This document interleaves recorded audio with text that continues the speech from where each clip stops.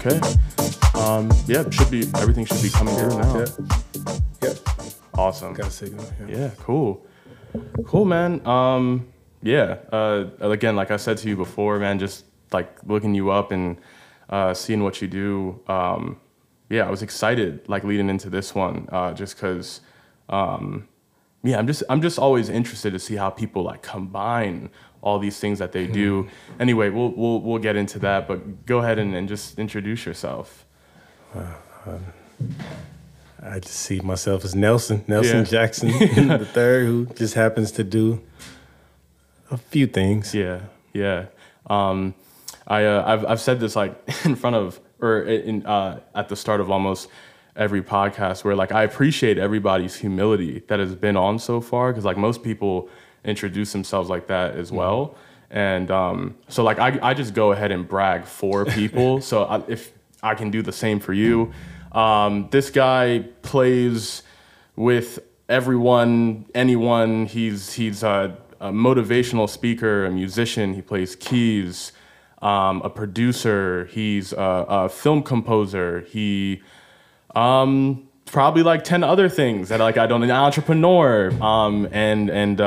Again, like it's just like when Dr. Witt was on here, just talking to her in terms of like the mindset that goes into being able to do like a bunch of things at a high level, I'm sure we'll get into, but hey, we may as well just start from the origin in terms of just like where are you from, and just like how did you just get to where you're at? Well, I'm originally from Los Angeles. Okay. A typical musician story, especially a musician that plays piano most, I would say, seems like at least 80% of us grew up as a PK. My dad was a pastor, so they let me torture them growing up until I got used to playing. And, like anybody else, you get about 14, 15, you end up meeting somebody else at another church, you guys become friends, and then you meet other people, and then you guys start practicing together and hanging out and practicing, and next thing you know, all you guys are on tours or playing for different artists. It just evolves. Like it's actually, just looking back at it, it's quite magical to see how it happens. Yeah, that's cool, man. That's something that I did not have the privilege to do in that tuba. If I love the tuba. If I have just one complaint about it, is that if it be like, instead of thinking of it as, oh, you can't get these gigs playing on a certain instrument, I think now it's more so like I can't meet these certain people. Like that is really what I've realized, like you miss out on if you have like more of a niche instrument. It's the people that you would get to meet, because like on the times where I do have gigs that would have musicians like yourself, it's like, man, this is so fucking fun, and like all these people are so interesting and all that. But it's fun. I mean, but in that same breath though, I get to go deeper in like lanes that most people wouldn't as well. So playing this type of thing, but the church musician path has just always been interesting to me, because like the talent level at like basically almost every church I've ever been to is just like off the charts. And I just obviously it's hard work too. It's not just talent. It's mainly hard work. But what was, in terms of your developing your musicianship and just as a player, and then of course you compose too. Like how did all those experiences, those church experiences, like, did you realize at the time what it was doing? Absolutely not. It was an outlet, I think, for most of us. First of all, I do believe that it's a God-given gift, and it's up to us to cultivate the gift. I think we all have the potential to be great. Now, what kind of work are we going to put in to be great is up to us. But yeah, just literally like, how can I say? Like, let me see. Because it was a battle, it's funny, like I said, I knew I was designed to play because you're 24, right? Yeah. Okay. So I don't know. Did you grow up in church? No, but like, and so the first 14 years of my life, yes, but it was just a regular like Catholic. Gotcha. Yeah, yeah. So Catholic was more traditional. So you guys probably had pews at the pews. Yeah, yeah. See, like most churches now have the chairs, but when I was growing up, we had the pews as well. Yeah. And so one thing that I did, I still actually can see it. I was like 2 years old, and every time the piano player would play the piano, or a song would be sung, I would like literally turn around as a 2-year-old kid and start playing the back of the pew as if it was a piano. Wow. And it's so interesting that, that my parents saw that for so long, and then it took them probably a more than a year to ask me, like, wow, you must really want to play. You like that? Yeah, I probably do. Yeah. Maybe that was a sign for you. Yeah, yeah. So, we went to some cheesy lessons. I ended up, it was cheesy. So it is what it is. And then about a year later, I started playing for my dad's church. So I started playing for his church. They started taking me to lessons. It took some years because I didn't start around 6 or 7 was when I finally started taking lessons. And I started playing for my dad's church at 9, but I was really horrible. Matter of fact, he lost members because they couldn't take it. Yeah. But of course, like playing in church with most musicians will tell you, that's literally like, it's unfortunate church is not like this anymore, and probably shouldn't be to an extent, but it was live practice. Like you had people just singing, you like literally going through ear training because there was no rehearsal. Somebody just in the corner sing a song, you got to find the key. After a while, you don't have to find it. You hear it because so it's almost like a hard knock school, but I got into baseball, so I stopped practicing as much. And then I say about like 16 is when I got back into wanting to be more of a musician again. It's funny, like I met some people at high school, a drummer, and then he introduced me to his uncle who's a piano player, and then next thing you know, it just evolves from there. And like I said, you meet more people, and then you go into rehearsals, like, oh, show me that. Yeah. Oh, show me what you did. Okay, and then the next thing you know, I think like my first real situation, I think I was 18. I was called to do, I was out of high school, but I was doing church stuff, but like my first real thing, I was called to do something at Capitol Records. It was crazy. Yeah.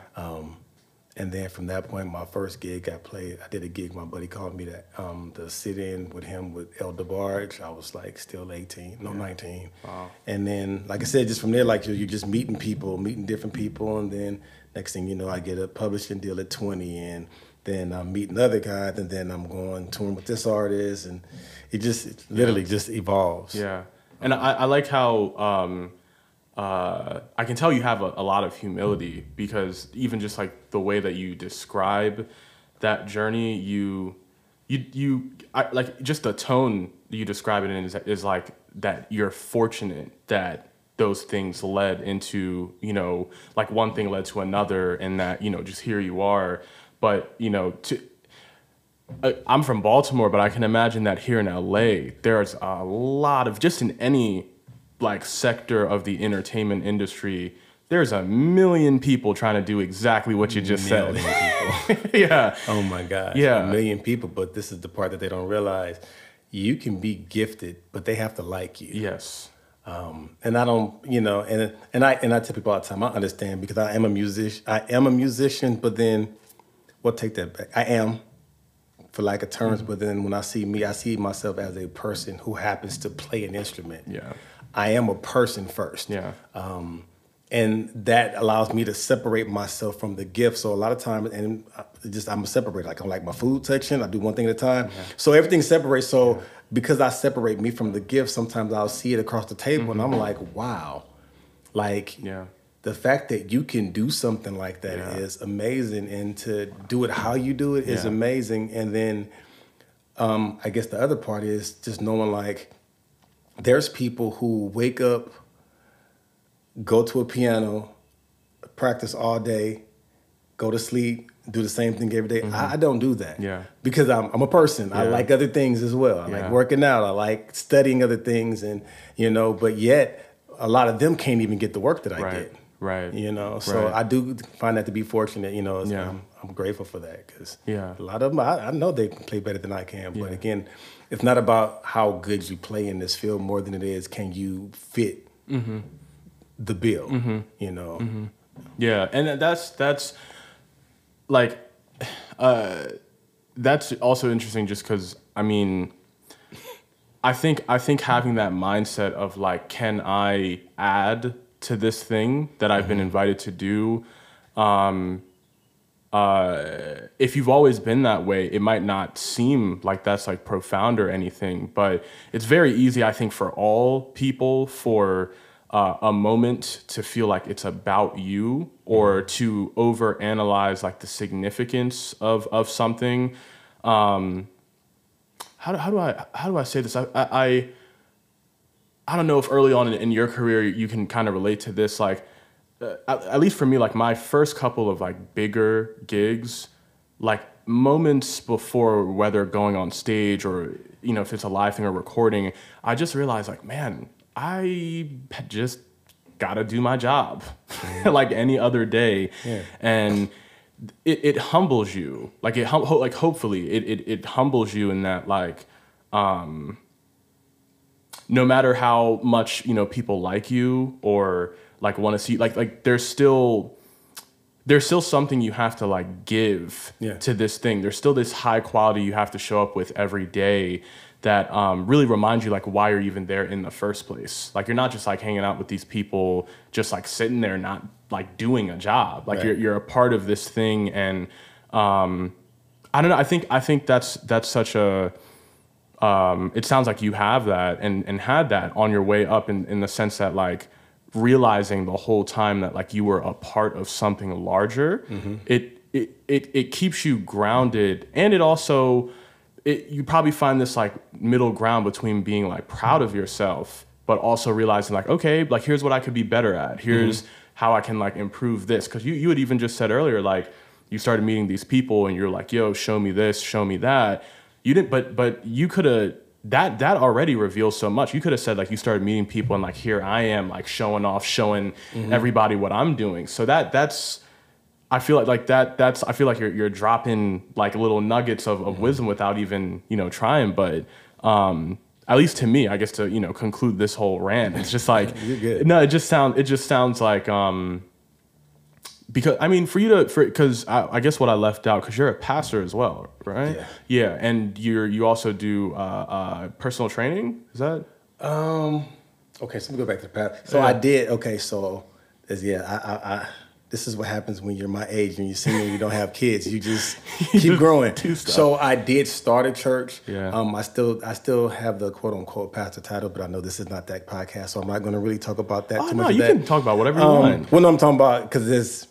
I tell everybody because everybody has because we've been raised a certain way, and so thankfully I am a musician, and so when I tell people I've functioned in the role of a pastor at a certain point, and some people still see me as that, but to me being that is no different than me being a musician. I function as a musician because I can play. I function as a pastor because I care and shepherd people. But as far as being a pastor of a church. That's yeah. Do you think because just like historically speaking, being a pastor, because I think you're really touching on something in terms of like how the handful of young pastors I know, that's right. That I'll. Some positive. I'll stay on the positive in that like the cool thing has been that it's not like in the olden days or whatever, where like being a pastor was your entire identity. Like, like in TV shows and movies, like you see some guy like shopping in the aisle for like cereal and he's got on his whole robe and everything. It's like pastors are just never not pastors. Exactly. Not a dad, not a husband. Yeah. And now the Bible tells you you're a husband first and a dad first, but that I don't know. Yeah. My dad didn't see that part either. Yeah. So yeah. Hey, I feel that, man. Yeah. So yeah. But no, I'm saying so. Like I said, like I'm that type of person that whenever something grabs my attention, I have to learn. I guess one of my biggest fears, honestly, because of how I was raised, I loved how I was raised, but at the same time, one thing I got, and this is why it's good to have mentors. Me and my sister were just talking about this the other day because, again, there's pros and cons of growing up in the church. But because of my music, same thing how you said, like, okay, this tuba thing, but I'm noticing, well, the music thing was the thing that brought me around people that actually were able to take the baton where my dad could no longer run. Yes. And I was one of those ones, and, yes, The Cosby was a great show. I grew up on The Cosby, but technically, in reality, it probably did a disservice to us because it made a lot of us want that unrealistic life. Yeah. And so a lot of times I would get upset, like, why isn't my dad like Dr. Hustable? Why my dad this? And I'm realizing as I've gotten older, had my dad been more involved, then would I be more like my dad who did not have a high school diploma? I have a master's degree.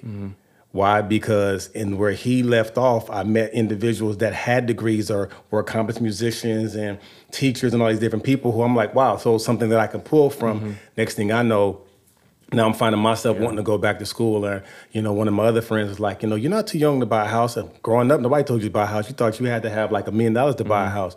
Well, I was one of the first persons in my immediate circle to actually own his own property in my 20s. Right. You know what I'm saying? But because of a friend in the industry who was like, yo, you should, you're making this money. You should. I'm like, I can't. You can afford it? Absolutely. 2 years later, I have a house. You know what I'm saying? But, it was because of me. And I was saying with my sister, unfortunately, she didn't have the same opportunity. So she finds herself in a different thing and dealing with different stuff. But, so it's definitely good that, we know who we are, know what we're called to do. But at the same time, understand that it's so much bigger than the playing and the gigs. Like this is an opportunity to network. Yeah. And I mean, and I don't mean on the Hollywood network, but the transparent networking where you meet people who can actually expose you to different parts of life that you would have never known had you just been. Yeah. So I'm that kind of stuff. So I'm glad you, even at 24, you're saying that. Honestly, I didn't see that until I got past growing up trauma. I was so, angry about certain things. It wasn't until I really opened my eyes to like, Nelson, you got to let that stuff go. Everything happens for a reason. That's when I started to really pay attention to the people around me. And like, well, even though you may not have this at home, look at all these great people you have around you that's dropping gems every day in your life. Once I started to really pay attention to that, my musicality grew, my finances grew, my ability to just think. Matter of fact, I have history in Santa Monica. I met a guy, I call him, I can say it. I call him my white dad. Yeah. Because, as a matter of fact, it's like early 2000s. Matter of fact, right after 9/11, he heard me play, so I'm saying how everything works. He heard me play on this girl's song. And he's like, not even on, he was a major producer. He's like, who's the guy playing keys? Wow. Then called the guy, like, hey, this guy wants to come meet you. And he literally, like, I'm like a young 20-year-old irresponsible kid. He calls me over. I start playing, like, literally the first song that I did with him went gold. Like, and this is the early 2000s, so internet wasn't big, so the CDs were still selling. So literally the first song that I did with him sold 500,000 copies. Wow. And it was with a legend, Al Jarreau. Like, so I'm a hip hop kid, I'm a gospel kid, but then I get into this guy's world and, he's doing Al Jarreau, he's doing Jeff Lorber. I did like 3 Jeff Lorber records with him. I did a Richard Elliott's record with him. Just different type of things. Just the networking. And then, of course, me accepting him as a mentor, and he really was like a dad. I call him like my white dad because he's the one who taught me how to be organized. He taught me how to keep record and tracks, and like I bought files back then, and everything was organized. But I wasn't raised like that, so our gifts are so much bigger than just the playing and the gig. Like I said, the best part of what we do is when we have the opportunity to meet great people that can just give us things to help advance our future. I just went on a long tangent, but everything you're saying is spot on, and especially. It's funny because in 2021, there's a lot of things that I think people now realize are big assets to them, whether socially or professionally. It's like, okay, like I got to get headshots and a LinkedIn and have my social, all this and that, and like all these things that I need to get a leg up. And it's crazy that like the overall view on mentorship has not really changed in that because I mean I guess I didn't realize it was unusual to have mentors really until the last couple years, when like just like in conversation with, you know, friends my age, I'll just be like, yeah, you know, I was just talking to my mentor, and they're like, what does that mean? Like, what does that just someone just like tell you what to do and like what? And I was like, no, like the way I think about it, because it just always seemed like common sense to me that if there's this road that I want to go down that someone has already been down, why would I not ask, like, hey, what are the potential pitfalls down the way? What are some things that I maybe can spend more time doing and less time focusing on, or whatever, you know, whatever questions you might ask. But the point is that, like, unless you're really trying to do, you know, like Elon Musk doesn't have someone to go to be like, how do I colonize Mars? Yeah. There is no mentor for that, because he would, you know, unless you're doing something like totally new and crazy, you should probably have a mentor in your life. Assuming like someone has probably gone down that road, you know? I'm about to say, but I will probably, we can probably also say this, that Elon Musk wouldn't have become the Elon Musk without one. Now he's at the point to where, you know, he has a team. When you have a team that you can pay, those are your baby mentors, because they're helping you excel your meetings and things like that. But I'm pretty sure that Elon Musk did not become Elon Musk without a bunch of people around him that help guide him. Yeah. Okay, so you said you know a lot of people who are like, okay, what is the mentor, right? Yeah. What? Let me just ask this question: what nationality would they be mostly? I would say mostly white. Wow. Okay. I would say mostly white, and the reason why I say that is because I think whether it's due to maybe father's not present in the household, or whatever some crazy's going on with in Black families, I think most Black people have had to rely on adults that are not necessarily their blood mother or father. Right. More so like white people who maybe have had an infrastructure, it might. I've noticed to them it seems less obvious to like why you would seek out like help, because like if you have what you need, it's not quite as obvious. Even if they have the resources and they're in a community where mentors are more available. I mean, if you don't know what you need, it doesn't even matter if there's like an ample amount of it. So to answer your question, but to say that makes sense though. I'm glad I did ask that question, because you just helped me see something too. Because again, I'm 19 years older than you. Okay. So when I'm your age, so I'm from the group of people, like, have you ever seen the movie Fences? No. With Denzel Washington? Oh my gosh, it's an amazing movie. But it's the scene is shot and takes place like back in the 60s, 70s. And it's funny because when I first saw that, people were like, are you getting emotional? And I'm not really an emotional person like that, but I was like, yo, like in movies, and I laugh at people who get emotional in movies, but it hit me because it reminded me, at this time my dad already passed away, but it reminded me of, wow, this is how my dad was. Wait, not to cut you off. Is this, I think on Twitter recently, there was a scene of Denzel basically like chewing his son out. It looked like it was like in a back alley or something. Okay, so I haven't seen the movie, but I've seen that scene like a million times. That was my daddy. Because people were commenting on like, yo, like, because there's still a lot of Black people that are like, yeah, you know, that's how you need to talk to your kid to like make him realize that and then there's and then like the other side is like, that's trauma. It is. Yeah. And I was about to say, but that's why I guess it makes sense why you say now, because your generation did accept more, because there were more single parent families. The older we get, the more they're single parents. And so like you said, so now you do, because when I'm in my 20s and 30s, I was a mentor to a lot of people.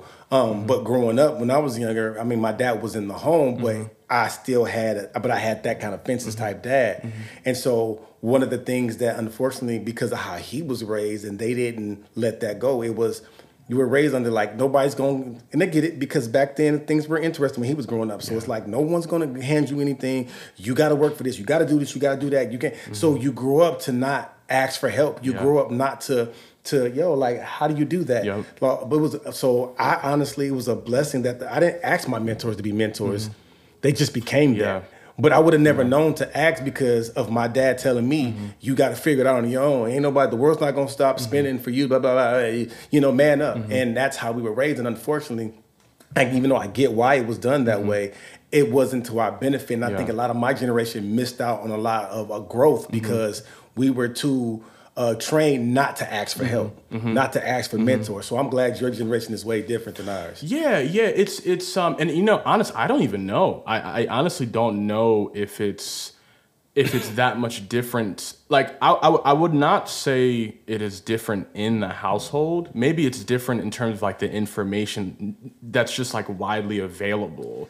Gotcha. I think it's different in that regard. But like, I mean, obviously, you know, anyone that's aware of history, you know, it takes a lot of time for things to be fundamentally different, like on a generational level. But I do agree with you that, like, I think what is mostly responsible for any of like the more, I would say in my generation, there is a general, like a higher awareness of trauma, why it's important to deal with it and just like talk about it in general. But I would say that's mostly because of the resources that are just like available to anyone, just the internet basically, and being able to like, you know, see that conversation happen. Because we would not be seeing that happening in a lot of our households like 20 years ago without the absolutely, you know. So you know, and you know, I like I've said in, you know, previous episodes, I guess, talking to people, like I got in trouble a lot growing up as a kid. And if it weren't for my main mentor, who's still like, I still hit him up like every day, I would not have had like,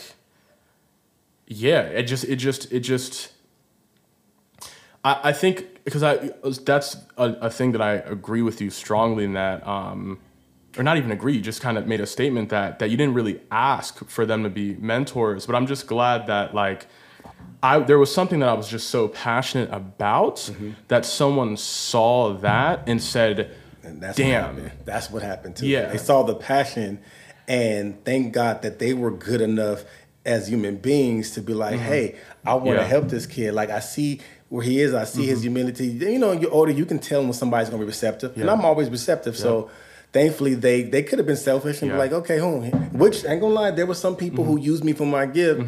You know, and I'm like, just want to play. Great. Here's a, like, literally, like, here's a Happy Meal, like, or here's a McDonald's. And like, you just got paid, like, a bunch of money and I did your job. You know what I'm saying? Yeah. I had those, but then, of course, I'll keep them to be able to have the other ones. You know what I'm saying?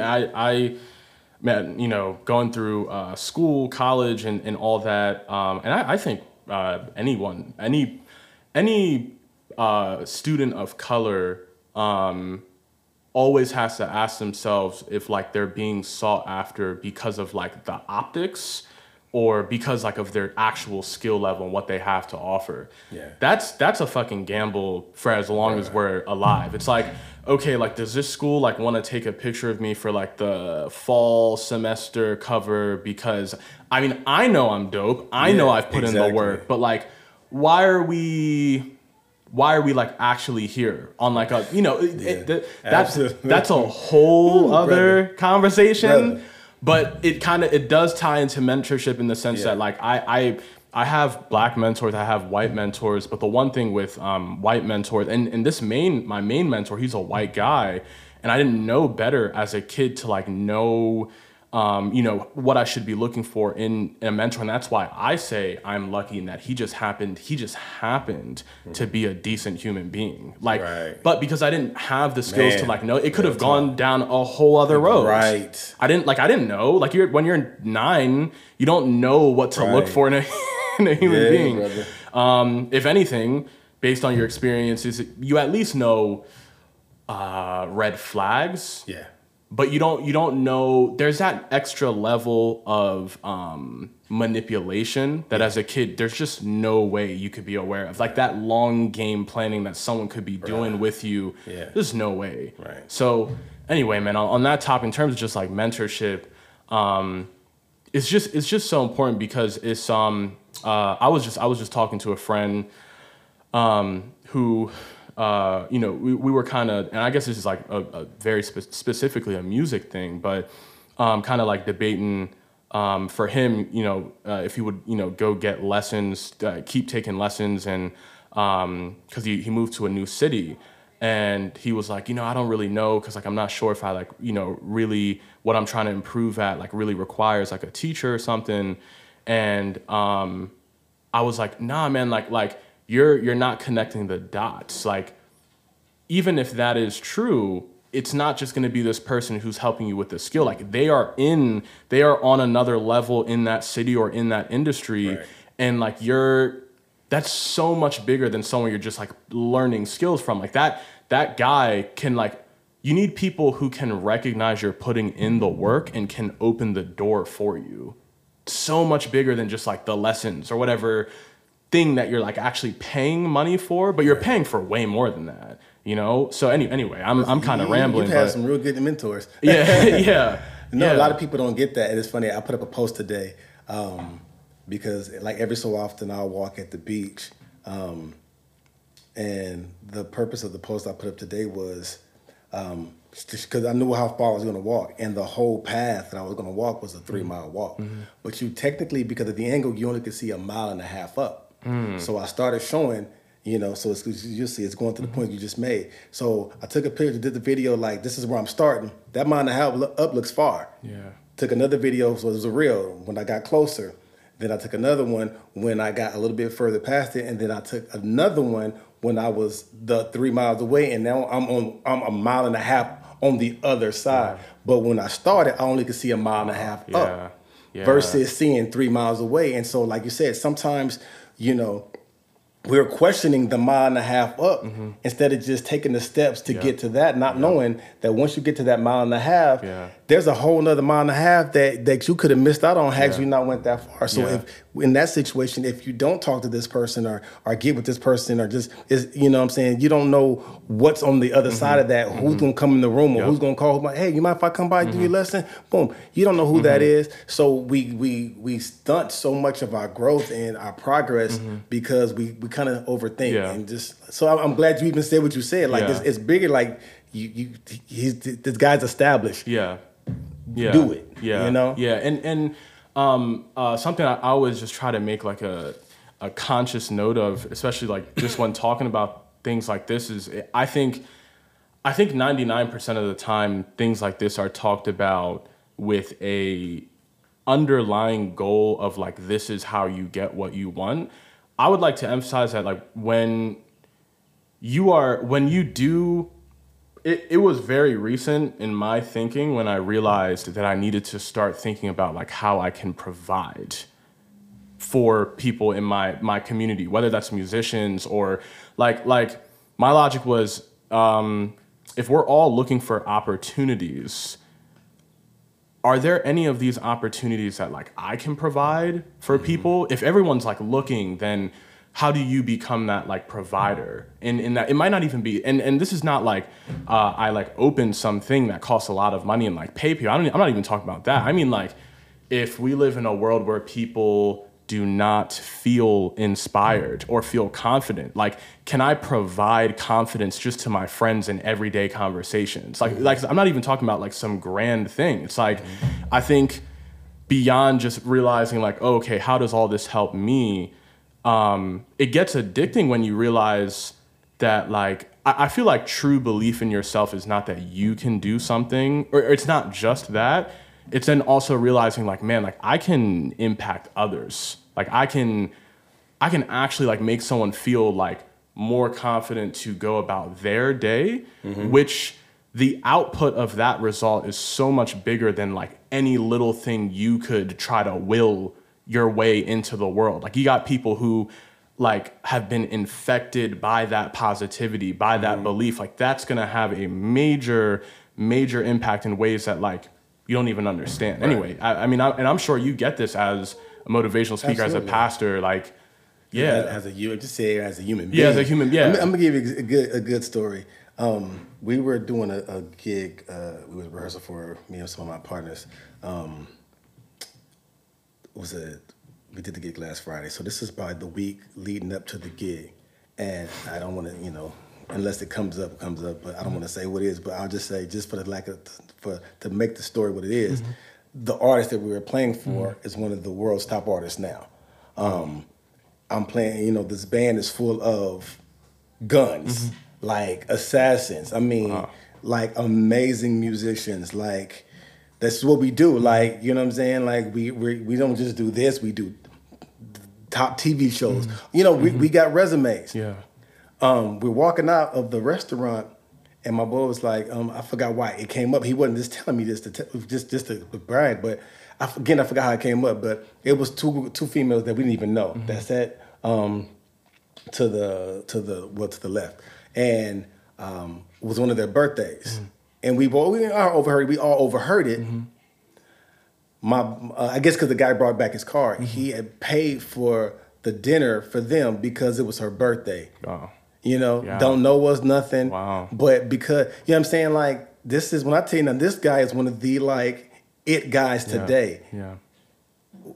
You know what I'm saying? Wow. And it reminds you, like, and that it's funny because even when I first got out into this world of playing, with the bigger world, I start to realize the musicians and the most talented people are the most humble people. Yeah. It baffled me. I'm like, which here's the thing though. What I do understand is, and I hope this makes sense when I say this, is that arrogance is the confidence. What whey protein is the chicken. Wow. Yeah. It's a supplement. Yeah. You know what I'm saying? Yeah. And supplements don't replace. It just stands in the gap, or it stands in that space until you replace it with the real thing. Yep. You can't live off supplements. Though. Yeah. They might help because you have nothing else. And arrogance is the same thing. All arrogant people are insecure people with a lack of confidence, Yeah. But then when you're in this space that we're in and you're seeing what we're doing and you're seeing, like, we don't have 9 to 5s. So, you know what I'm saying? Like, everything is by way of call. We don't even send out resumes, People don't have to call you. So it does bring a sense of of gratefulness, where it's like, wow, like, you do. We just all, it's amazing, like, how my whole circle of close friends, everybody's just, like, grateful, humble, speak to everybody, love on everybody. It's just what we do. You know what I'm saying? It's just, Yeah. No, first of all, that analogy is... Like that hits me specifically because I remember I'll have I think early on when I started getting to like fitness stuff, like 80% of my protein was coming from the protein shakes. So they're convenient. I was also like a full-time student at the time, so I was like, I don't. And then like you go back to just like actually eating like the real food, and you're like, this is what the body's like actually supposed to feel like. So, on that analogy was spot on. But especially with the arrogance and confidence thing, that's interesting because maybe as musicians, we're really fortunate to be able to be on the extreme side of this feeling. But there is nothing feels better than when things are like perfectly in sync. Man. And you in real time understand that like doing your part is contributing to a larger thing. And I preface that by saying maybe we're lucky as musicians to see it's a lot more obvious. Like some working in some office it might not be quite as obvious how like this paper they just filed out is like you know what I mean? But when you're in that band, when you're with these really cool guys or something like in real time, he's playing off of you, you're playing off of him. He's like that. And that being said, it's I would say maybe the image that maybe Hollywood has given musicians, whether in like film or have like only focused on certain music personalities, like. the music diva, the like super arrogant, selfish rock star, like that is like, at least in my experience, that is a much smaller percentage of the industry than like I don't even know. It's not even worth acknowledging. Like that's how small it is, because no one wants to work with anyone like that. You know, so anyway, I really resonate with what you say in terms of like you and your friends, and even though you guys are playing with these big people, it still goes back to that, like those magical moments when you realize like, man, like the best that I feel like I've had moments where it's like I feel like I am playing at my best, because not only am I playing at my best, like the part that like I like the thing I'm supplying, like they are also playing at their best, and like you feel like that is when I have felt the most musically fulfilled. Not when I'm just like here practicing by myself and I'm like, oh, this sounds great. It's when like everything is just perfectly in sync. So anyway, I mean, you could go on about that, but you know, on that note, man, I guess because you've and I think I know the big artists like that you're talking about, but I totally understand not bringing up the name, but on that note, I mean, what was it? I guess kind of staying on that. Are there gigs where you or experiences in music that like kind of you like extracted much bigger like lessons and like just life lessons from those experiences, whether like musically or just like the work side of it? Because it sounds like this one you just mentioned, like you realized, you know, the humility that goes into it is like how it can come out sounding so good. But like, are there other performances where like it was in a way, maybe it was like a moment of like just growth, whether as a musician or as a person? Oh man, all throughout it. I mean, my thing is it's depending on what your foundation is, is going to determine like what you walk away with. So I'm getting that through everything, and it's funny even through certain situations where some might take things. I just use for example. So when I first started playing with this group of musicians, it's again, that's why it's relationships, everything. Okay, how good you think you are, they don't like you. So even how I got connected with these set of musicians was the original keyboard player. I just got promoted to like just a crazy situation that was amazing. And it's funny because at that point I literally started the church and wasn't really playing, but he still was like, man, the person I think in LA that can really pull this off is Nelson. But ain't he Pastor now? Like, oh, mother homeboy's like, just call him. I think he'll do it. Yeah, I did it. But here's the thing too. This is why, you know, when you're in this world, it's not really about how good you are.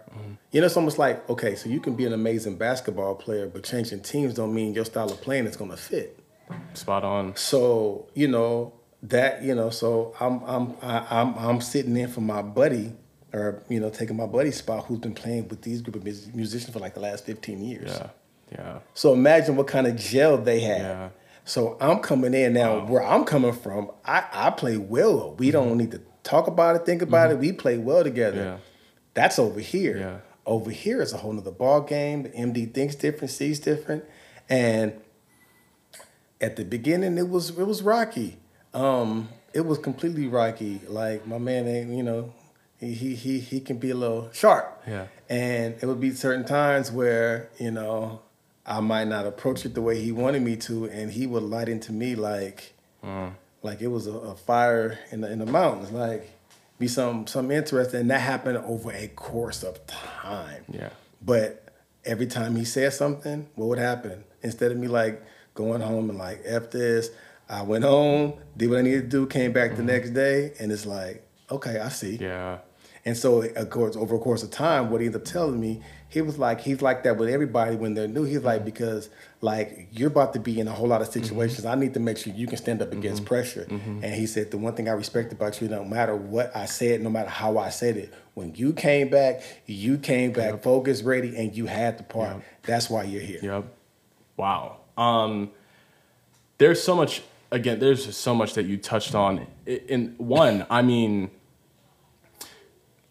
I definitely was under, like I think especially maybe in music, but also just in any young person or person just going into like the next level of something, there might be this assumption that like perfection is absolutely demanded the second that you're there. And I mean, that's not to say that there aren't things like that, but it's way, way, way, way, way, way, way less. This is not like, you're not the swimmer who has like the one shot every 4 years to win, you know, you probably have a second chance like in a week. Right. So, that being said, I do think that there's this, there's a pressure we put on ourselves because we think other people do not like have any like tolerance for growth or do not understand that like, people grow and people get better over time. And it kind of goes back to what you were saying earlier in terms about not choosing the mentor, but having this energy where you were humble and eager enough that someone saw that and was like, okay, let's see what this can turn into. And it's probably that same skill or just that same thing in you, and where like this guy may have seen that, okay, it's rocky right now, but the fact that you showed receptiveness at all times and was like, okay, like this guy's right, let me go back to the drawing board or just whatever, just fix whatever. It's I guess to conclude this, that because we like consciously know that perfection is impossible, is it not more important to develop the skill of just simply being receptive to correction? Like if mistakes and the need for correction is inevitable, why not build up some type of skill in yourself to just be more receptive to mistakes? And not only that, but I think something that you also said, like, oh man, there's so many times where you feel like you're you dug a hole for yourself so many times when you dig a much bigger hole than is actually there. And I think a lot of what you just spoke about, it's like, okay, you were in this thing where, okay, something didn't go well, but you could have totally fucked it up by like talking, but being like, no, I disagree, or no, like that was that guy's, like you could have made it way worse. So I mean, I don't know. I mean, I guess it's not really even a question, but it seems like that's something that you inherently knew. Like, okay, this is not going so great, but let me not like make it worse. Let me just like do what needs to be done. Right. Yeah. Here's the thing, especially with what we do. You read though, right? Yeah. So you do have readers. Readers have nothing to do with feeling. That has something to do with reading. And the other end with people who play by ear, we have careers because we learn to play off what we feel. The problem with that is we sometimes transfer the feeling of playing to our feelings in as far as being there, and what happens. Like we operate in our personal feelings versus using the feelings that got you the job in the first place, the feelings, the professional feelings, I'm gonna call them for now.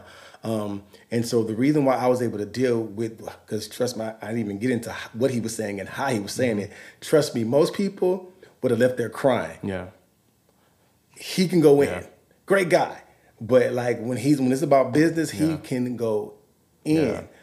But because I don't operate in my feelings when I'm working, it's a job. Yeah. And where we mess up, a lot of us mess up, is we do our job in our feelings. Yeah. Not knowing your feelings will get you fired. Yeah. They're both F's for a reason. Yeah. You know what I'm saying? Yep. Same thing in relationships. Feelings can get you fired from a relationship, from a job, from anything. So you have to be careful, regardless of how it may make you feel. You check your feelings, and you know, is what's going on. Is what they're saying correct? You know, first of all, is he the MD? If do I want the job to... You know what I'm saying? It's not like what he's saying is like off or wrong. You know what I'm saying? So yeah, like I said, I could have walked out with my head between my legs, or I could have walked out with my chest out. Not know I know I'm good at what I do. I'm just not good in his environment. Yeah. Yeah. So now, okay, so I realized that and it's funny because I'm not hypocritical. I remember other musicians being in that same position that I'm in, where they'll come play with me in my circle, and I'm like, yo, what's that? oh, don't play that. Yeah. And it's not that what they're playing is wrong. Yeah. It doesn't fit here. Yeah. So I knew that from that experience, what I was doing wasn't necessarily wrong. It just doesn't fit how they approach music. Now you need to sit back, regroup, and get trained. Because what's going to happen is if I get past my feelings, which I did obviously, then that makes me good here and here. Yeah. So now I've doubled my worth. Yeah. Yeah. Yeah, man. Yeah, it's funny because I've been on the opposite side of right. I don't know if it's opposite, but I guess in a different length. Like I started off musically playing by ear full time. That's how I started off. Like my parents, because I was that kid that like I would like beg for like some new thing and then I'd be like done with it a week later. So when I like came across the trombone, they were like, okay, like you seem like you're having a good time. So like the first like 3-4 years of playing, I would just like because I listened to like a lot of like old school music growing up. So like I would just like listen to Michael Jackson, and then like I would like on like just like regular paper. I didn't even know what like staff paper was at the time. I would just like write the notes that like I'm hearing, and like that's how I learned. And then when I went to the conservatory, because I just somehow, because I grew up listening to like hip hop and rock and soul, but something about like classical music just like really gripped me. So my reading was weak going into school, and then I would be in these like very, very intense environments where it's like, yo, like obviously now I get it, but like thinking that like the conductor was just being like an asshole, being like, man, that dotted 16th, like there's a very clear difference between that and like the 32nd, and I'm like, but it's like basically there, it's basically that, but like I tell that story just because there was eventually a realization that like, okay, there are just going to be, whether it's different genres, different ensembles, or a lot of times within the same genre, but there's just a different style that it's just being done. Like, just, you can't be like dogmatic about any one way that you've learned something. It's like, okay, you want to be here, like here's what we have found that works for us. And I think, you know, I know for people listening, it's like, okay, I'm not a musician, I don't know if I can relate. This goes for any industry. If you go from one bank to another and you're like, well, this is how we did this thing at this thing, people aren't gonna like you. Like that's you know, so it's not even just music. It's I would say just lastly on this topic, it took me a while to stop seeing that as a burden and start seeing it just like as another opportunity to learn how to do something another way. It's the only way to grow. Yeah. That's how you become. I mean, I've thought this way before I started reading books, but it's just funny when you feel a certain way or think a certain way, all the stuff that validates that just finds you. But the one thing that I've learned about, I mean, you look at, because one of the words that people just have a problem with, especially in relationships, is the word serve. Because for whatever reason, we see the word serve and we see the word slave. Yeah, damn. And because, so again, because we understood what serving really was, and if I say, once I say this company, one of the best servants of our day, Apple, you know what I'm saying? What did they do? They served a need. Yeah. Wow. Which made life convenient for people. Okay, well, you want, you know, let's make all this stuff to connect for them. The phone, the pad, the computer, give them, you know, AirPods. We'll give them all these cables, all these cords, and we're going to make their lives so convenient that they can't live without us. Yep. People don't understand. When you learn how to serve, which i.e. means that you learn how to accommodate and what's the other word I want to say? To adjust. You bring that much more value on yourself. You make yourself, again, value. You appreciate, basically. Now, and that's literally why I'm so well versed in so many things, is because I made myself valuable in so many areas.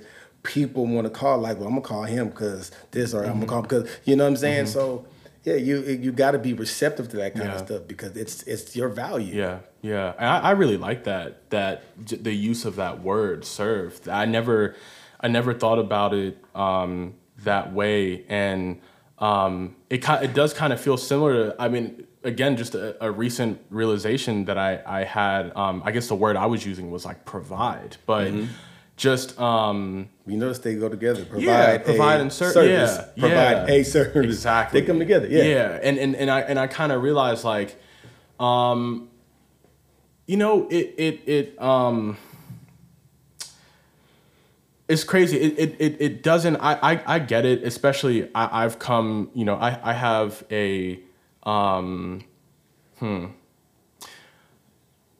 I've always been intrigued by the psychology of money, like how money affects us, or the lack of money, which most of us probably relate to more. And like, I guess until like around second, third year of college, I never really had like the type of money where like where I was sure that like I was good the next month. Like it took a while to get to that point. Financially, to where I'd be like, yo, like I don't have to like worry on like a weekly basis for like needs and shit. And I say that because like it ties into moments in where you realize that the things that like you were once concerned about, you don't need to be concerned about anymore. That might sound basic, but this is why there's so many documentaries on athletes going broke. Because it's like, you don't just get money and you're like, okay, I'm wealthy. Now I'm going to invest in these stocks that are going to build wealth. Like you don't, because those things, lack of something or an abundance of something like literally shapes who you are. And they don't just like disappear. If like, you know, if that abundance or that lack or whatever just like comes out of nowhere. And I think that also ties into what we're saying with the provide and serve thing, in that like, maybe it's even a part of growing up where like, if you've been according to law, you know, I've been a child for the majority of my life. So I have been served almost my entire life, and I'm realizing there's a deliberate switch that you have to make when you like realize like I can be like the people who provided for me, like that. It's funny because when you say things out loud like this, they sound basic, but to actually do it and make that switch and realize like, oh, I'm no longer that. Of course, there's aspects of the student mentality that you should keep forever, which is like you should be wanting to learn and stay humble and all that. But then there's also aspects of, I guess, leadership that I would say you have to deliberately realize that you're no longer in that like this position where you just need to like sit there and wait for someone to give you something. Like you can create things for yourself or the people around you, but you have to make that switch like very, very deliberately. And I feel like that ties into what you're saying in terms of like serving, because you can't do that until you realize that you can serve, right? So it's tough, man. And last thing I guess I'll say on this point too is just maybe within music.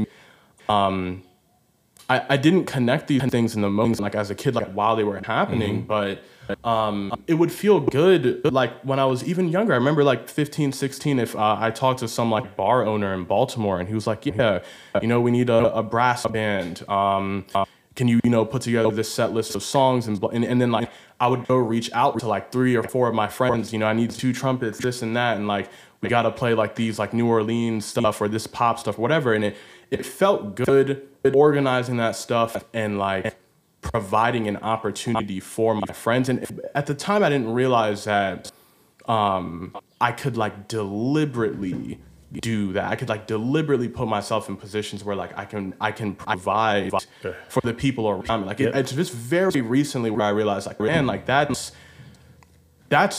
what I should be pushing for. It's very easy to just like sit in your house and be like, well, I hope someone calls me. Exactly. Like, yo, what are you doing? Like, what are you creating yourself? Why aren't you the person calling? Anyway, I mean, and again, for people listening, this isn't even like, I think the vehicle in which we are using to discuss like larger topics is music, but I don't think this is like a music thing, you know? So music is definitely I call it my vehicle. yeah. You know, same as you. Like I learned this a long time ago because I ask questions and then you do get answers. And I used to always ask, like, you know, especially back then, I had like a group of friends. We were all grew up playing together, and there's 4 of us, and the 3, them dudes were like phenomenal. Of course, I still could play, obviously, but to me, just their capabilities, the way I had one friend. Like he grew because he was on punishment all the time. So all he could do was practice. And so, you know, they wouldn't let him listen to music. So what is he learning? He's learning all the TV show themes. Yeah. Like the dude could play everything. But then by the time we become adults, guess who's the ones who's calling them for gigs? Yeah. Yeah. It would be me. Yeah. You know, and I realized that, you know, like I said, while I'm sitting there like, why I'm not, when Nelson, you're not designed to be as good as them because this is your vehicle. For some people, that's their destination, to be honest. But to some others,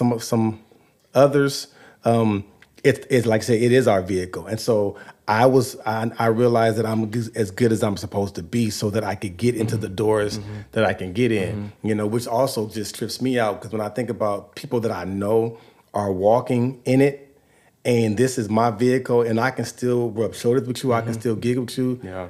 That's a humbling thing. That says a lot, like what else? Because you still got another step. Yeah. That blows my mind all the time. Man, that's and you can put a price tag on how much you will pay someone to play the keys for this event for this allotted amount of time, but you cannot buy someone who is genuinely thinking of like the greater outcome of this thing. You can't buy someone who wants to see others flourish in that like that. That's something that, like, again, outside of music, it will never, you know. And I know it's cool to, you know, we've got like influencers today that are like, especially it reaches, I would say young men are probably the most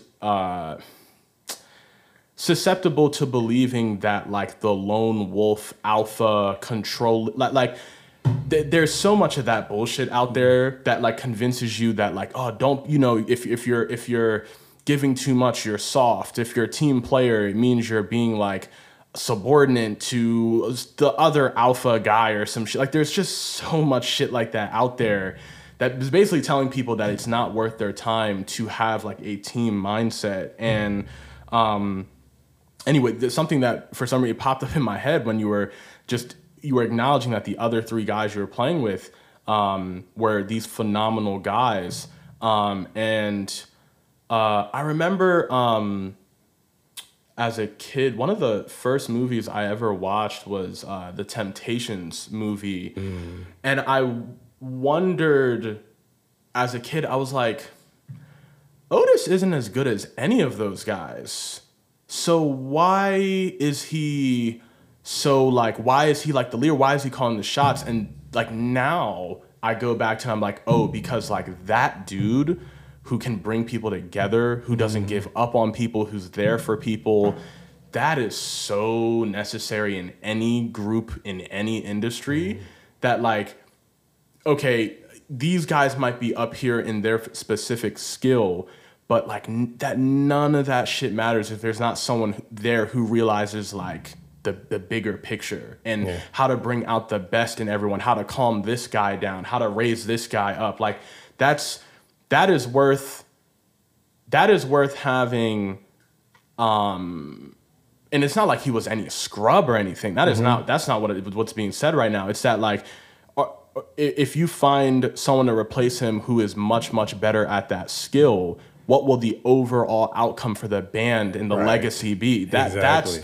That's kind of, you know, what I'm saying. And I think you really hit on that. Like you like recognize that those other 3 guys that you were playing with are like these phenomenal guys. But I'm sure that even just, you know, speaking to you for however long we've been speaking, that like you brought these qualities to it that as a whole like just kept it going in ways that like you Absolutely. can't really measure musically, you know? So funny. You ever you ever heard of a movie called Jerry Maguire? Yeah, yeah. That's funny. So when that movie came out, that's literally what they nicknamed me amongst the musicians. Call Jerry Maguire. You need a gig in the city? Call Jerry Maguire. Yeah.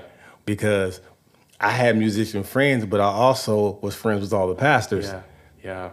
The ones who wrote the checks. Yep. They would call me like, you know, a musician, if Nelson say they're good, if Nelson said they got a good personality, Yeah. I trust them. Yeah. Hiring people on the spot. Yep. Like it was literally people are moving to LA, like, and people would give them my number. Hey, call this dude. He'll make sure you got something. Yeah. Because while everybody else, I mean, again, I still practice, but I also spent a lot of while everybody else was spending too much time practicing, I was also spending time developing relationships. Yep. Yeah, man. I mean, and this probably sounds obvious to you because, you know, you're just like this. I did a little like booking myself in like my last 2 years in Baltimore for coming out here. And I didn't realize that it wasn't common sense to not just book based on skill, but like being aware of the people you are booking them with and making sure that like they will sync in every way. Yeah. Like I thought that was common sense. Yeah. You know what I mean? And so and especially obviously out here, I think the network is 10 times bigger than Baltimore, in the sense that like you have even more people to shuffle through, and like in that regard, a higher level of accountability in terms of like, okay, this pastor or this bandmate is relying on me to find someone that like can do the job. And of course, like, you know, you're when you're doing it, like you're not telling people like how hard your job is or anything. It's just something that you know to make them happy. Like the whole point is for them to like not have to think about it. Exactly. It's just like, oh, I call this guy, I know I have what I need. Exactly. Yeah. That's, again, go back to the Apple products. Apple products make you not have to really think. Yeah. I'm going to make everything work for you, so you don't have to cloud. You ain't got to think about it. It's there. You know, it's a little evasive now with Siri, but we get the point. You know. Yeah. But that's how we make ourselves valuable, and knowing those little details. Yeah. Man, I mean, I would pick your brain forever, man. I know that we have limited time, so there's other things that you do that I want to touch on in that. So where did because I saw that you've written for a couple of films, I think TV shows, if I'm not mistaken. So how did were you kind of like writing your whole life, or was that something that just completely came out like maybe later on? No, writing. You're writing. Okay. Yeah. I mean, but even the stuff that I did for TV, composing is a whole nother ballgame. Yeah. But again, same thing. The way I got into that world, I'll never forget. Like I had a friend who I was at this time I was playing for one of the biggest churches in LA. So, I mean, it's everybody goes there. Magic, it's all kind of people go there. So you had this. So I had a friend. And, you know, again, just I'm nice to everybody. So it's good to be nice. Yeah. I'm not, you know. Anyways, so I'm nice to her. So she had asked me to come to her birthday party, and it was on a Sunday. Well, this church, they had over 20,000 members, so they had a lot of services. So Sunday after Sunday night, they had a Sunday night service. You're tired. Yeah. But I told her I was going to go. Sleepy and all, I'm going to still go to her party because I told her I was going to go. Yeah. I go to the party. I meet the assistant producer to the film, the first film that I ever did. So my friend's like, yo, this is my friend. They do films. And this is my boy Nelson. He produced for this artist and blah, blah. At this time, I only had songs on records. And so, we're working on this. It's funny, like a film that kind of crosses me over to their world. Like, well, it was the guy's his first faith-based film. He was like, and just the people that they were using just wasn't executing the music right. So he brought me in. He's like, I'm gonna have to just make up a title for you. Brought me in, had me do I think 3 or 4 songs. A song for Marvin Sapp and some other people who were in the film, and he was like, you know, well, I'm gonna give you a couple scenes too, just to offset because I got these other 2 guys already, you know, and I don't want to. I'm loyal. I'm not gonna take them out, but let's figure it out. So, anyways, you know, and this is how my brain. So I did the songs, but then when he gave me the scenes, it was like a faith-based film that was kind of like it would fit, I guess, in the romantic comedy world. Yeah.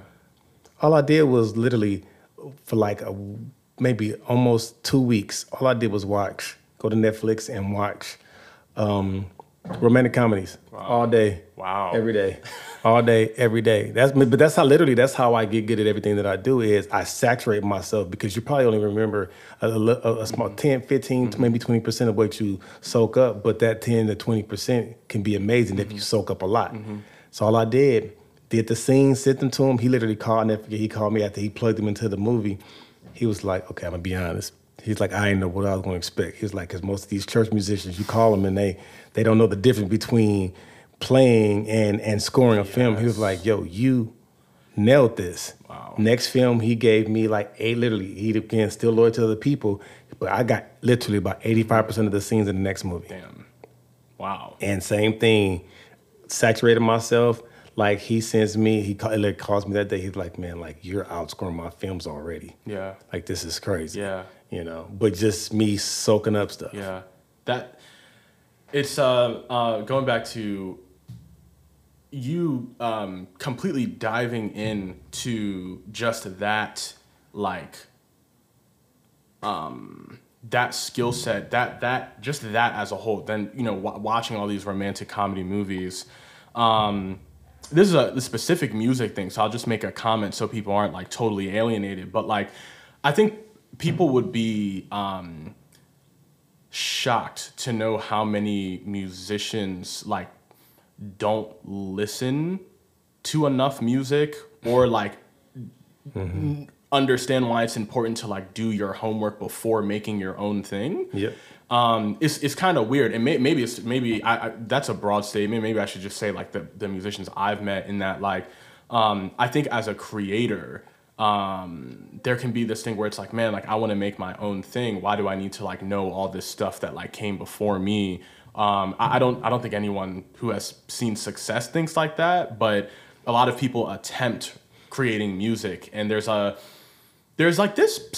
a weird personal aspect to just creating art that like it just doesn't even need to be there. Like, why are you? There's just so much pressure and identity, unnecessary like gravity to like what we're making. Sometimes it's just like, yo, just make music. Like sometimes you just need to tell yourself that. But that being said, I mean, anyway, it's like I say that just because you realizing that the first step was not you like going to, you know, using whatever software, keyboard, and just like fucking around and just like putting something out. You were like, I need to go see like what has come before me and like soak up the subtleties and nuances that like you knew that you didn't quite have at the time, but there were people who are doing this and doing it well, and that you could learn from them. So I just wanted to just comment on that, because like that's not a given. I don't think most people's first step would be like slow down, take the time to like learn and like really soak things in before like that, making that first note. And was that like an obvious thing to you that you need to do? Did someone tell you like, oh yeah, okay. See, okay, I'll say what happened. Again, even though we're talking about music, this can apply pretty much in any situation, like you said. Yeah. Like you got to always see what was before you. And I that's why I say I always try to look at things like, you know, look at it as somebody you're taking a baton, you know, and you know, yes, you can run 100 meters, but you can't go so far left to where you start over here and the baton is back here. And that's how a lot of us mess up. Like, and so I was that guy in producing, like people, you know, this is what I like. I want people to hear me. And I never forget, I was with this one guy and he had an artist, and I had an artist at the time I was trying to produce, and I listened to music. He was like, yo, the music sounds amazing. He said, but it's just not compatible to basically he's like, okay, so I forgot how he said it, but it was like, okay, like 102.7, Kiss or 102.7, whatever. He was like, a lot of the pop hits play on that station. Like, can you hear, you know, these songs after that? He's like, that's gonna help you determine. I mean, because you're not an established producer, so you gotta understand, like, if your stuff can't be played after the last hit, then your stuff might not be compatible. And so he had me play the song. He was like, okay, you hear your snare? Now go and then play another song. Like, go pull up this Chris Brown song that was hot then. You hear that snare?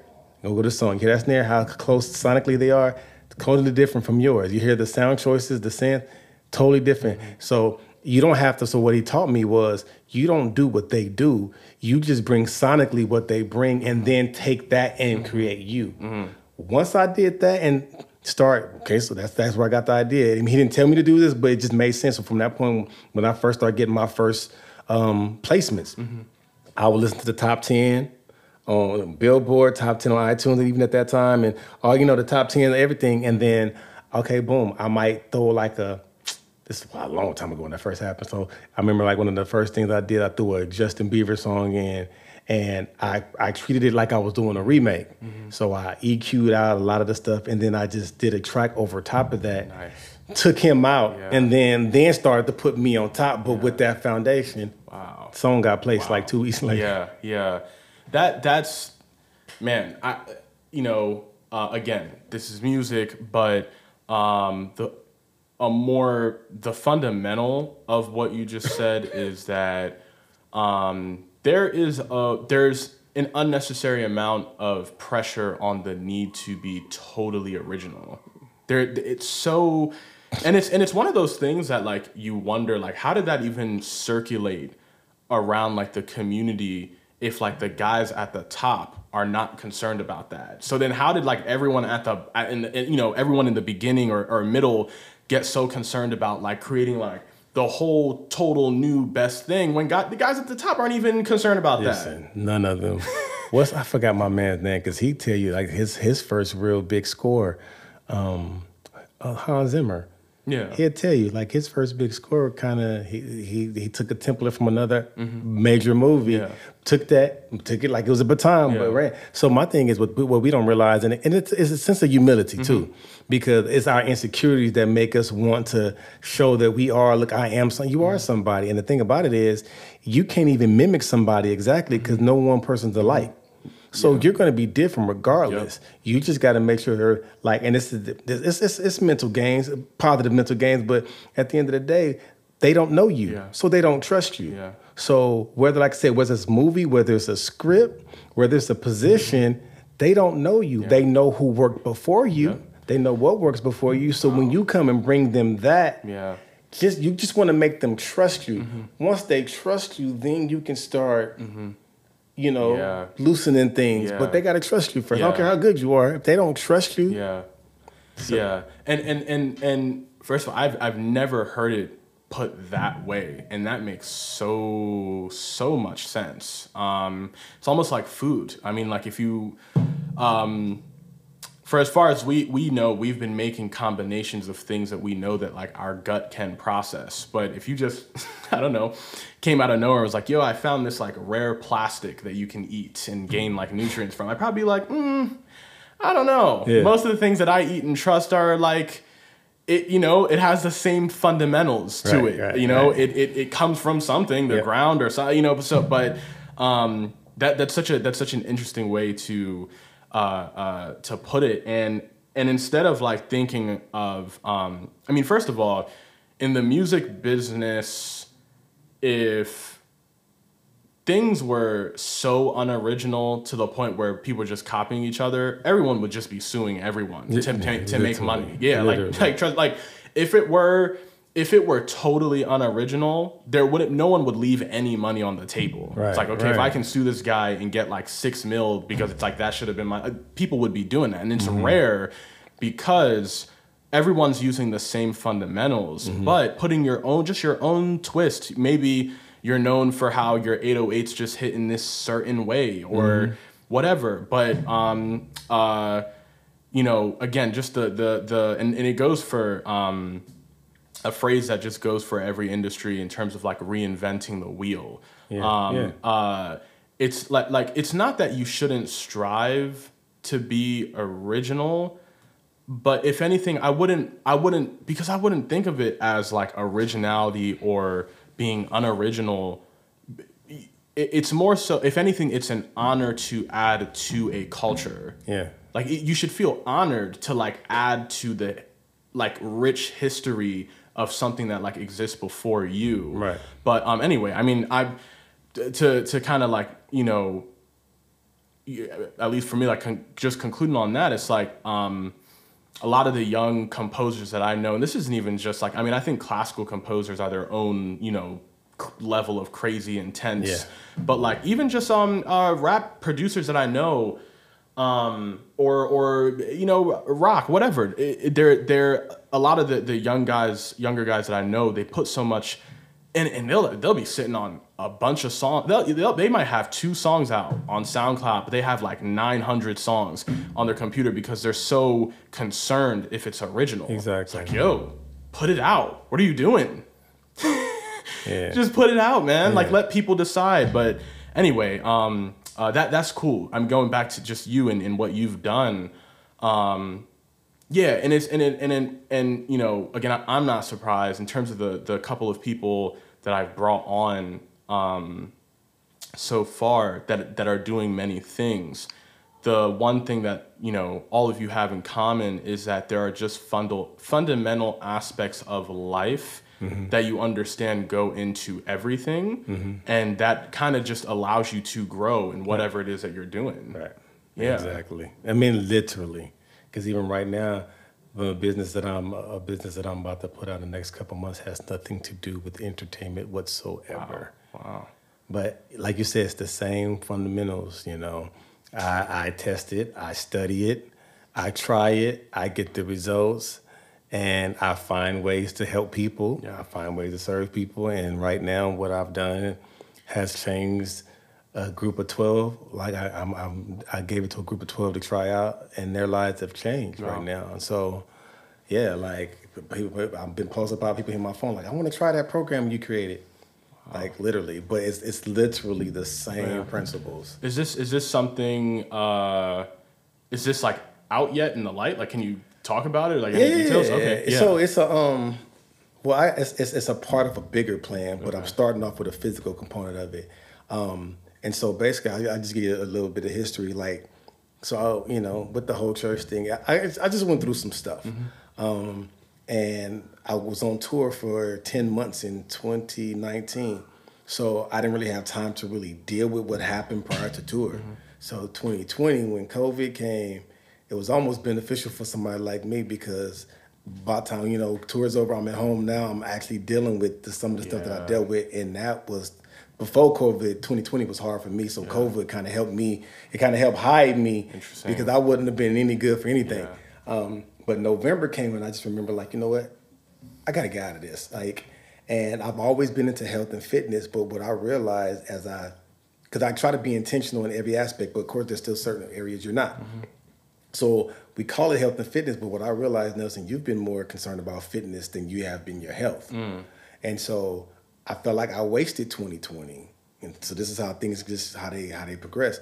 Felt like I wasted 2020. I said, but the type of person I am, I'm like, okay, so now I need to make sure, literally, I remember saying this statement to me, I need to make sure that I have the energy, the necessary amount of energy that I need to have in order to have the year that I'm going to have in 2021.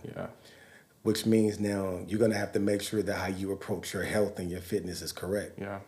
So I just started to study. I bought books. I researched and found like the top people, the cutting edge stuff that's going on right now. And I studied. I tried it. And literally, like, the size that I am now, I haven't been this size since I was 16. Wow. Now, of course, I mean, I still work out. So the funny part about it is I'm stronger now than what I was like 20 pounds bigger. Like, I couldn't, for whatever reason, you know, at my age, I couldn't get past 209, 210. I'm like 183 right now. Oh, so just people listening, obviously you can't see him. He basically looks like Captain America. So oh my God. Go ahead, yeah. Like, I couldn't get past a certain weight. Like, I don't care how hard I worked out. And I mean, I worked out harder then than I work out now. But I stopped being concerned about, like I said, the look of it, and I got more concerned about how I felt. So that determined what I ate, how I ate it, when I ate it, when I didn't eat it. And to the point to where you're talking about somebody who has had major allergy issues, who would always need to take a nap. You know, 1 or 2 o'clock I'd be tired. Now my allergies don't bother me. I wake up at 5 every day, and I'm up till like, I don't go to bed till 10. No need for a nap. I'm not tired. Like, literally, I created a whole program of of how to go through. It's a 6-day cycle. Sunday is a free day, but it's a 6-day cycle that literally like reset my whole system. Wow. So I had people asking me like, what are you doing? Well, I've read so many books and taken so many notes. I don't know how to. Yeah. So like people literally, there are friends that are dealing with certain issues. They're like, no, they literally came to a house, set me down. Like, hey, I need you to. So okay, I got it organized enough. Gave it to like 12 people who wanted to try it. More people said they did, but these are the only ones that actually followed through. Yeah. And tomorrow would be the 30th day. Wow. And literally, like and it's not even a weight loss program. I tell everybody the weight loss is a result. Yeah, it changes your whole system, which the weight's gonna fall off because of what you're doing. I got one person who lost, and this sounds unhealthy, but again, they're eating. Like one of them, like I haven't eaten this much in like 2 years. Yeah, lost over 20 pounds. Damn. In 4 weeks and eating more. Yeah, her son, who's eating better. And he actually tried being a vegan and changed that. He's now eating more, but also working out. He's already gone down 32 in 4 weeks. Another girl who struggles with diabetes, her numbers are normally like, I don't know, 300 or something. I don't know the diabetes numbers. She's like, but my numbers now are in the 100s. Yeah. So like it kind of scared me. Another friend who struggled, like their high blood, they have young, in their 30s, high blood pressure. Yeah. Went to the doctor last week and I was like, yo, my blood pressure hasn't been this low in over a year. That's crazy, man. Wait, does this program, incorporate fasting in any way? Because this sounds like, because I got, okay, because I was gonna say, I was like, man, this sounds like a lot of benefits that I've had. I've been doing either 16, 8, or 24 windows, for I guess the past year. Well, I would say 2.5 years, but it would be like by like Wednesday, I'm like back on my like fucking eating all day, So it wasn't. I would say it'd be like a year and some change where it was like, okay, like I'm really not like eating anything before like at least 2 p.m. because it gets easy. It gets really easy like a couple weeks in. But you might have like some nights or just something that like takes you off of your schedule and where like for some reason eating at 10 a.m. like occasionally it's very tempting to just be like, damn, like I need something. But anyway, a lot of what you're saying, it makes sense from what I feel like I understand. I mean, I did so much research before deciding to do that. But the fundamentals of it make sense in that one, we are nowhere near as active as as our ancestors were. So the need to like constantly be eating, probably not necessary. At all. Probably not necessary. But it's like, but what I did was, like I said, because I'm human, so I did, like I said, a lot of study. I probably have like 3 virtual mentors. And some things I agree with, some things I didn't. Like one is keto, or one is partial keto. I'm not doing keto. I'm not giving up everything. So I took what I felt was applicable, took what was ever applicable here, took this one. One of my mentors is a vegan. I'm not giving up meat. So I literally took all the elements. So even though there's elements of fasting, we don't do intermittent. My program doesn't do intermittent fasting because the one thing I learned, just with anything else, especially with diets and all, like anytime you get your body used to a system, our bodies are just another person within a person. It will get used to it and it'll stop responding.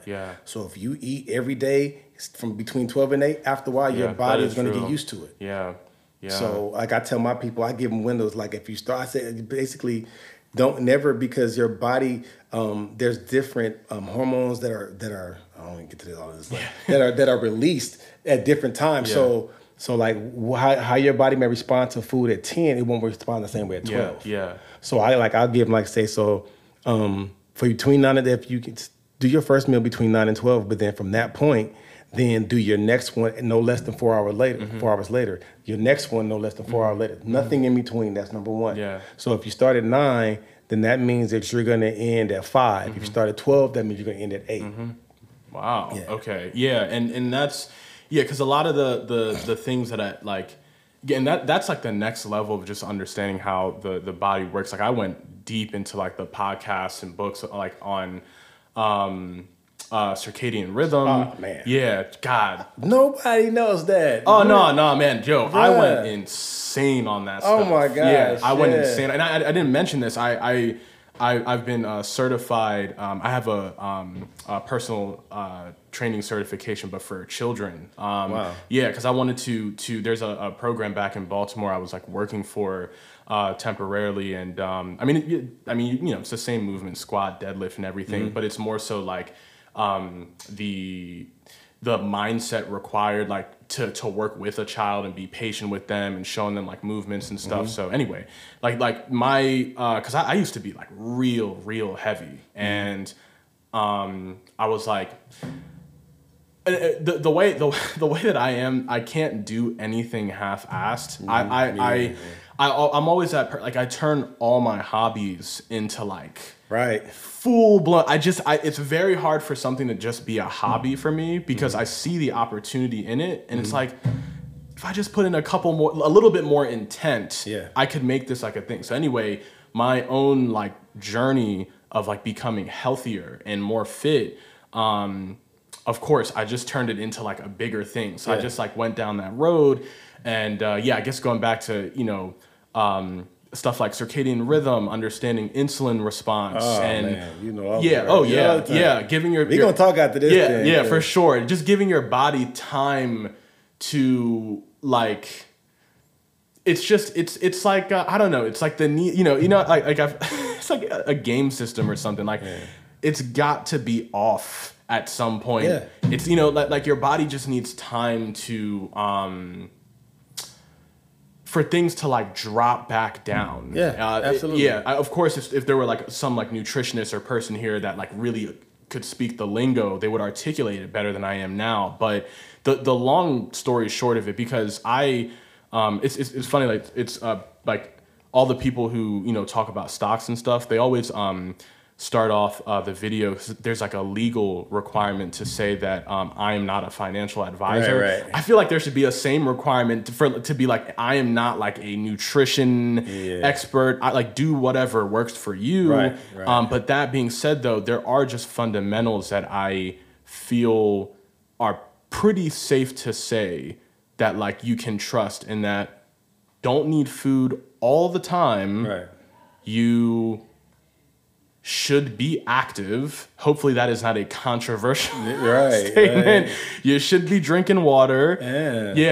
Like so there are fundamental statements that like I feel comfortable to put, but like you said earlier, like going vegan, that's if you're there, and this isn't even just fitness thing. There's specific things that people push with like all the certainty in the world, and I'm just like, man, like how what are you doing right now, man? Right. So anyway, I mean that's a whole other conversation. But but this is so cool though, in that so I'm always hesitant when I hear someone saying like, oh, I came up with like my with like some fitness thing or whatever, because, and it's not because like this person is dumb or this, like fitness.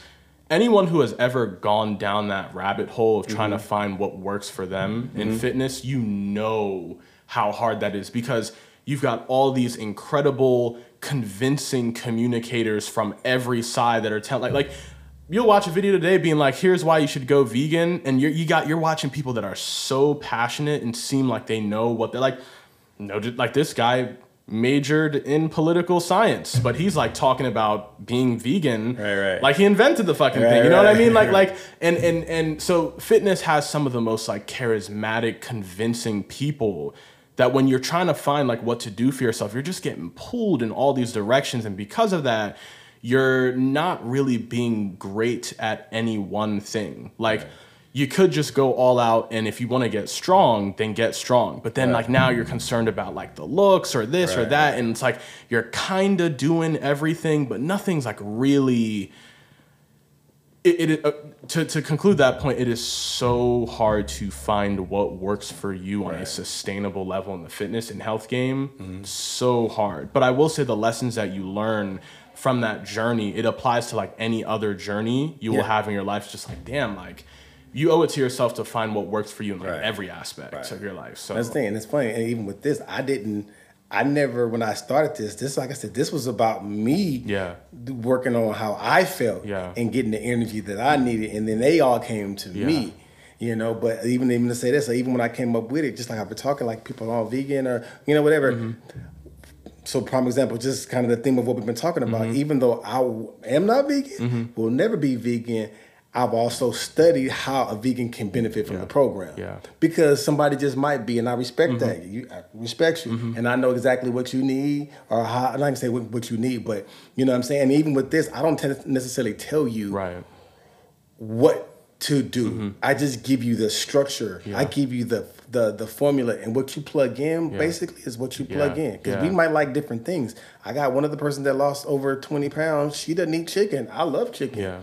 So I had to help her, like, you know, but you got these options. Do that. You like that? Okay, boom. Or they'll send me things sometimes. Like what I do tell them though is the stuff that we do know, like things that disrupt the gut, you know. So they'll send me ingredients, and I'll be like, "You see that canola oil right there? Yeah, that's a gut disruptor. Don't buy that, dude." When I tell you the 2-hour podcast I listened to, which it was these two doctors, they're like, basically, I mean, by the end of that podcast, you like soy will just be like your biggest enemy ever. They were just talking about like soy, canola oil.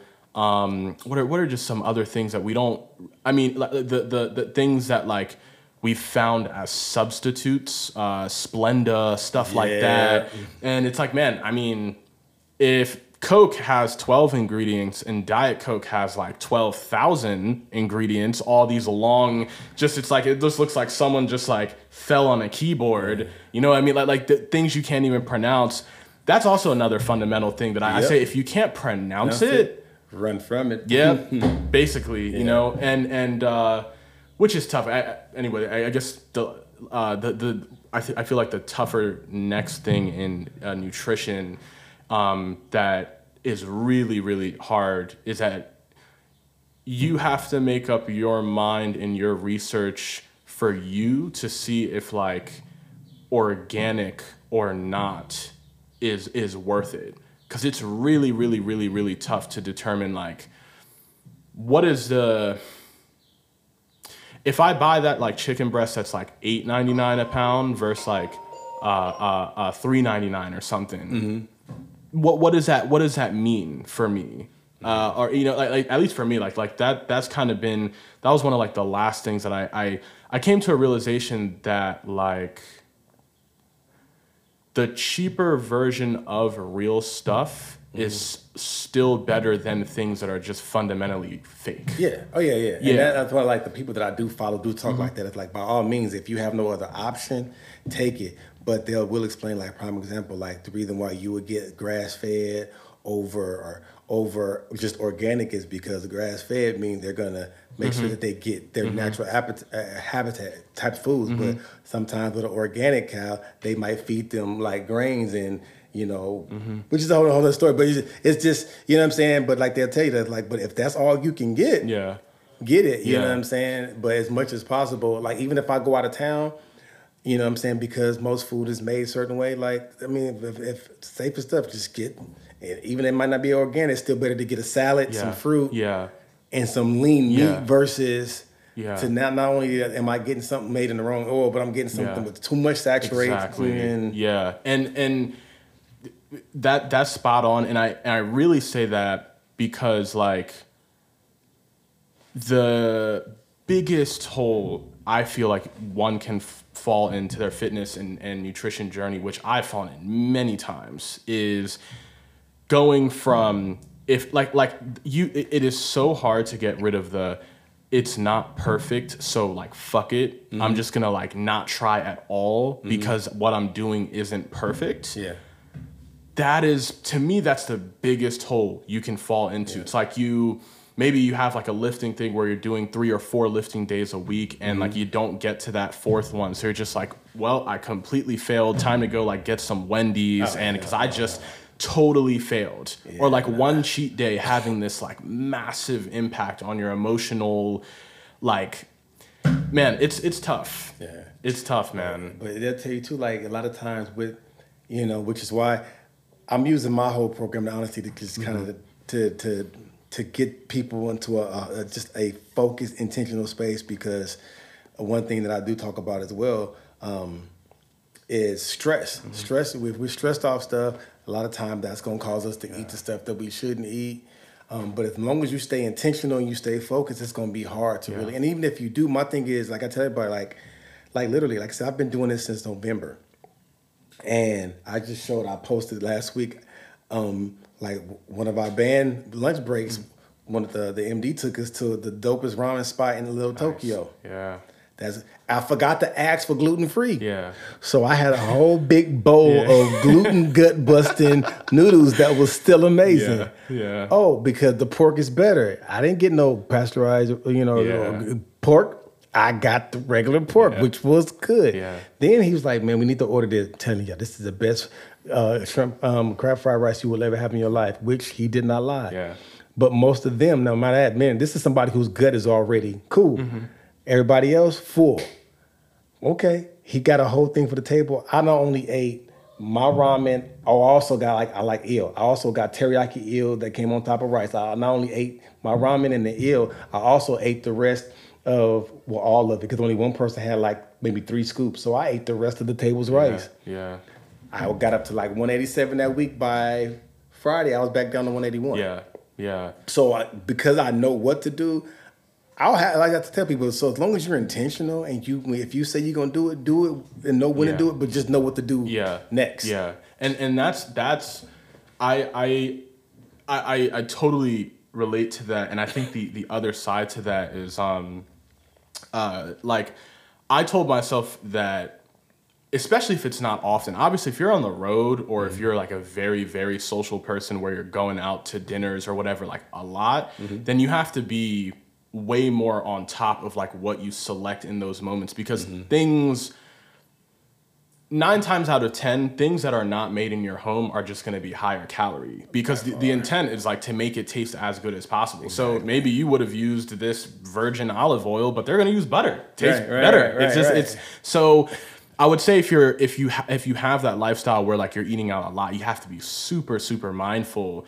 But for most of us, where maybe going out and eating with your friends is something you might enjoy 1 to 3 times a week or so. Obviously, if it's on the more side, you got to be more mindful. But I told my, like it's generally more important that on those days where like you're just by yourself, you're doing your thing, breakfast, lunch, dinner at home, like be as on top of your shit, like for just like everyday regular stuff, so that when you go out and you're with your friends, like you get that 1 or 2 drinks, you get that delicious thing or whatever, because the 5 or 6 days of the week you've been doing really, really well. So it doesn't mean like you just totally ruin your progress that 7th day. You just give yourself that like leeway, because you're like 90% or 80% there that week.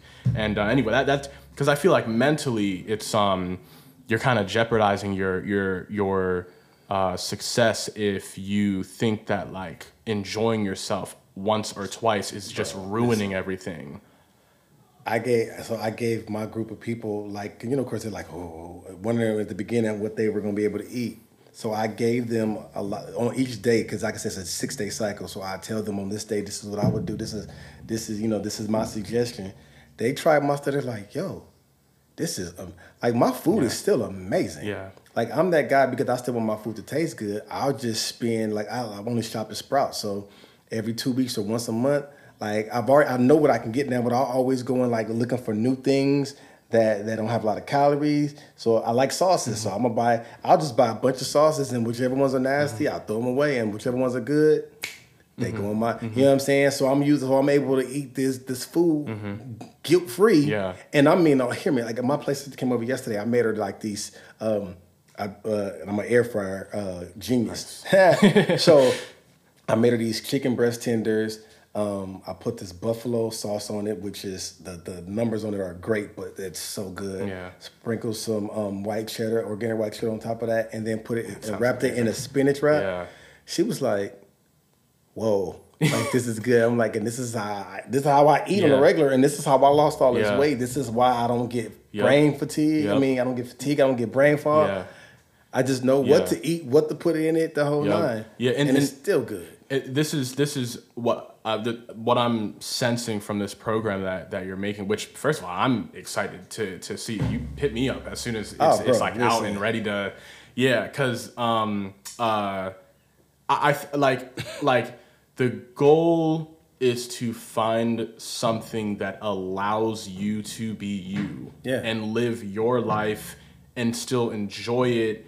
And we've all seen the videos of like, okay, the bodybuilder, he's waking up at 3 a.m. and he's shoving chicken breast down his throat. And you buy, and like there's this period of time where you buy into the idea that like for me to change my body and health, like I have to go way down the extreme of like, first of all, no, you're probably not built for the extremes of like any, and that includes us. Like there's musicians who like, okay, we're good in that, but like then there's like the guys who are like in the practice room like 10 hours a day. That's like not healthy. That's like basically bodybuilding in terms of the world of fitness. In that like, it is probably the one industry where it is the biggest. How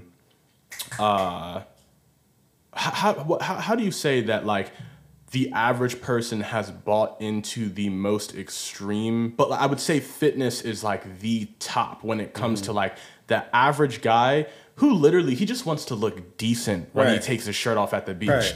So he convinces himself he needs to look like Mr. Olympia. You know what I mean? So anyway, why I'm looking forward to when your program comes out, because it sounds like you've put in the time to be aware that like people don't want to look like this super jacked thing. They don't want to be this like size -5 model. They want to be comfortable in their own skin. They still want to enjoy their lives while still feeling confident in everything. And it sounds like your program is like not just like a fitness thing, but it's acknowledging like that this needs to work with people's lives. And I will say again, it's really not. That's why even with the program, I suggest them to walk at least 30 minutes to an hour a day as early as possible. But I don't tell them about fitness. Like, you're gonna have fitness no time soon. Because like I said, I did fitness for years, and I'm talking about I'm doing a HIIT, I'm working out, my stomach still wouldn't hardly go down. Like I wasn't, and now I do less in the gym now. And just eat a certain way, and then don't eat at a certain time, and walk outside for my circadian rhythm and getting, and now at 43, I look better at 43 than I've ever looked as an adult. I'm like, this was crazy, and I literally got off the fitness. Like I'm not really, I mean, I'm on it, but I don't focus on it as much as I'm focusing on. Okay, boom, today these are my meal choices for the day. These are my meal choices for tomorrow. That type of thing. Because you can still have a great physique just lifting like twice a week, and just really hitting the compound lifts. Like you just the thing, like you're hitting maybe overhead press. You got your squats, your deads, your bench press, and like because obviously there's a billion machines to where you can start like specifying on certain stuff. But again, like just for if you're just trying to like maintain a solid physique. You look good when you wear this. You look good when you're not wearing this, whatever. You don't have to be in the gym killing yourself 7 times like a week. And again, I understand it because the origin of fitness culture in this country revolves around bodybuilding culture. And so again, that's literally a whole other podcast. But like, anyway, to conclude on this, man, I'm like personally looking forward to see what this looks like, because I love trying new programs that like acknowledge these things that we're talking about, that awareness of like it needs to work with people's lives. So this sounds really cool. Absolutely. Yeah. Well, cool. And anyway, I mean, I guess to since we're on the tail end of this, I know you don't, which is really cool. You're a super humble dude, but where can people listening to this, where could they see you play? If they wanted to see you play, see you do your thing, where would that be? Who would that be with? Wow. I mean, well, they technically wouldn't see me play unless they go to a concert, which there's no concerts right now. We just actually filmed this one thing. Don't know when that's going to do anything, but I hate saying names. yeah. So we we play for Ariana. So Yeah. that's one of the main things that I do, as well as you won't see me on this show, but the same group of people we all do the music for the Mass Singer too. So again, but they sing to the tracks that we do. But that is really weird. I'm actually there's a couple of people I'm getting dinner with in a little bit, but she's I think she's one of the like the hosts for the Mass Singer. She's either on the production team or she's a host, but that's just small world. Right. So it's like I think 8 teams, because there's so much. It's like 100-something songs per season. Yeah. So I have a team like we're called my team is called the Mass Singer Band. So we get majority of the live stuff. Yeah. So I don't know, like I don't know if you watch it, but like Prime Example, last season we did, and it came out amazing. Do I Do, Stevie Wonder. We did Michael Bolton, How Do I Live Without You, Temptations, Let's Get It On. Like it's crazy because we're doing like different types of stuff. It's fun. Oh, okay. Did. That's been you. We did the Elton John song. What's the Elton John song? Did Elton John. We did Give It To Me Baby. It's totally different. We did that. Like, whoa. Oh yeah. Yeah. I've caught like I haven't actually like watched the show when it's been on TV, but probably like everyone else going to like individual performances on YouTube or just seeing it on whatever social. The band sound good. Yeah, we go in. Yeah, so we having fun. I guess yours is probably the main one I've heard when I've seen those. But man, anyway, man, to people listening, live shows, like you just said, live shows, and they'll be back maybe later this year. Definitely top of 2022. Looks like everything will be back. But yeah, man, and it's this has been so cool just because I love meeting other artists that aren't just like music is the maybe like the nucleus of it all, but like you're curious about all kinds of things and you're clearly creating and impacting in like many other lanes. So that's really cool, man. So seriously, thank you for even making the time for this. For people listening, this is a song called Life. We are out. Peace. Thank you.